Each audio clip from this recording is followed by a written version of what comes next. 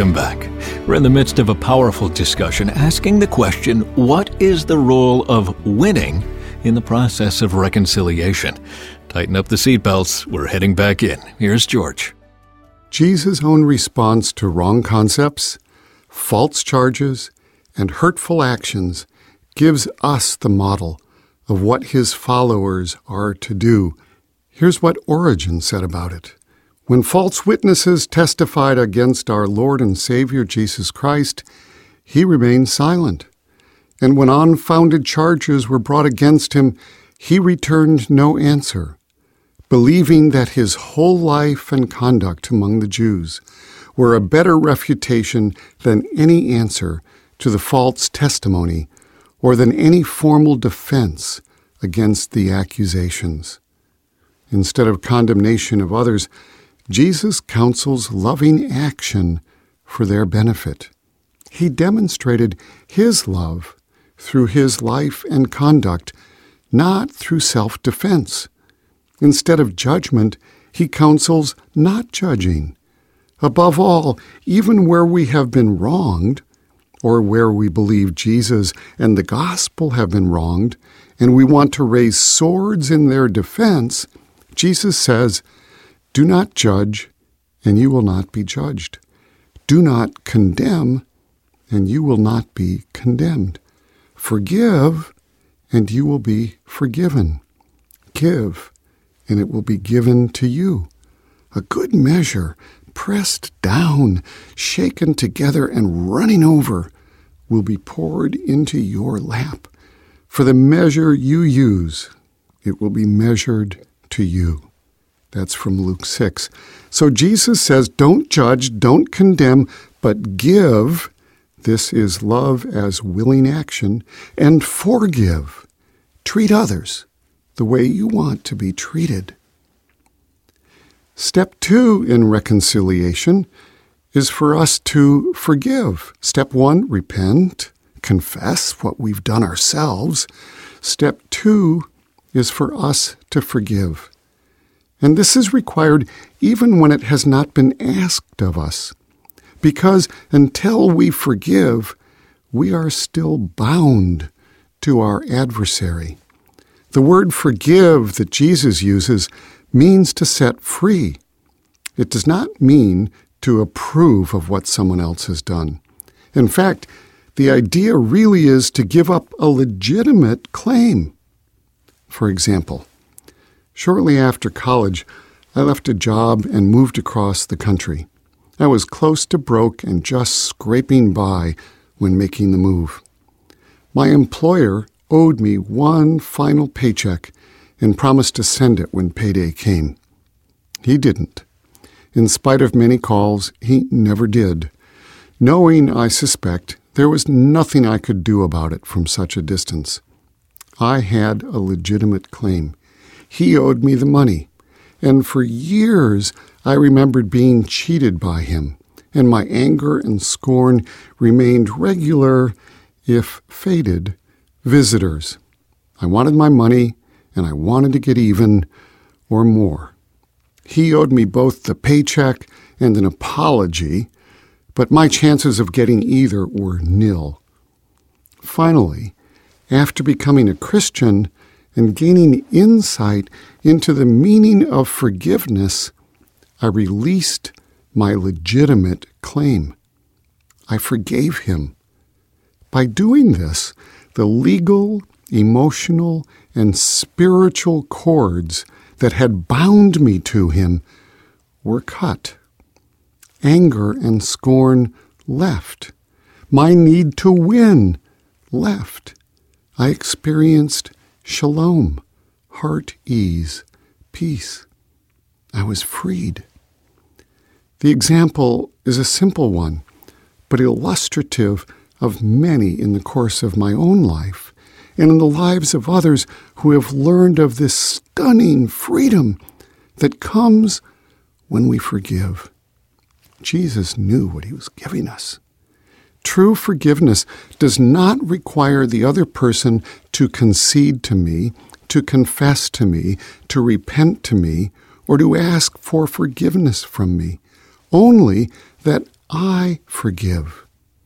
And like love, it is not a feeling to be waited upon, but rather an action, a choice. Feeling will follow, but what matters is the action to forgive, to release the legitimate claim. Confession, repentance, and even punishment for my enemies may be necessary for the well-being of their souls, but are not necessary for the well-being of mine. In fact, if I require them of others before I'll forgive them, then I am still seeking triumph, not love. Full reconciliation and restoration requires that both I and the other repent and forgive. But I cannot withhold mine until the other completes his or hers. Such a precondition keeps me bound. My willingness to forgive without precondition is how I complete my second step in reconciliation. This willingness frees me from the bondage of desiring vindication, of needing to win, and needing my adversary to lose.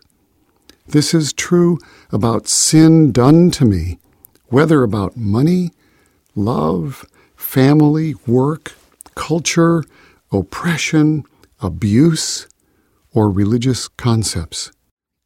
Jesus says this in Matthew 5. You have heard the law that says the punishment must match the injury, an eye for an eye and a tooth for a tooth. But I say, do not resist an evil person. If someone slaps you on the right cheek, offer the other cheek also. If you are sued in court and your shirt is taken from you, give your coat too. That's Jesus. If we really dwell on what Jesus commands here, it must unsettle us deeply. He's asking for more even than just forgiveness, which is the dropping of a just claim, a legitimate claim. Normal justice is getting back what has been taken, literally getting even. Forgiveness is not seeking recompense, not seeking payback, not getting even. It is releasing the claim. Yet Jesus calls for more. Love. Yes, love. No, not warm feelings toward an adversary, but action to bless them. That's the point of offering the other cheek to someone angry with you, or giving your coat to someone who has awarded your shirt by a judge.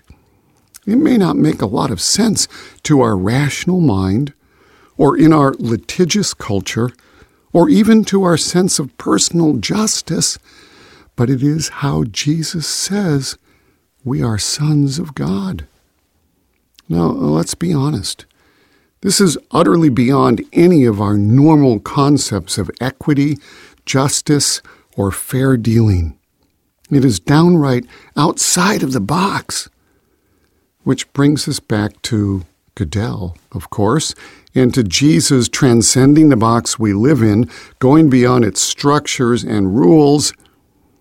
Yet it is how we learn to truly love each other, even neighbor and enemy.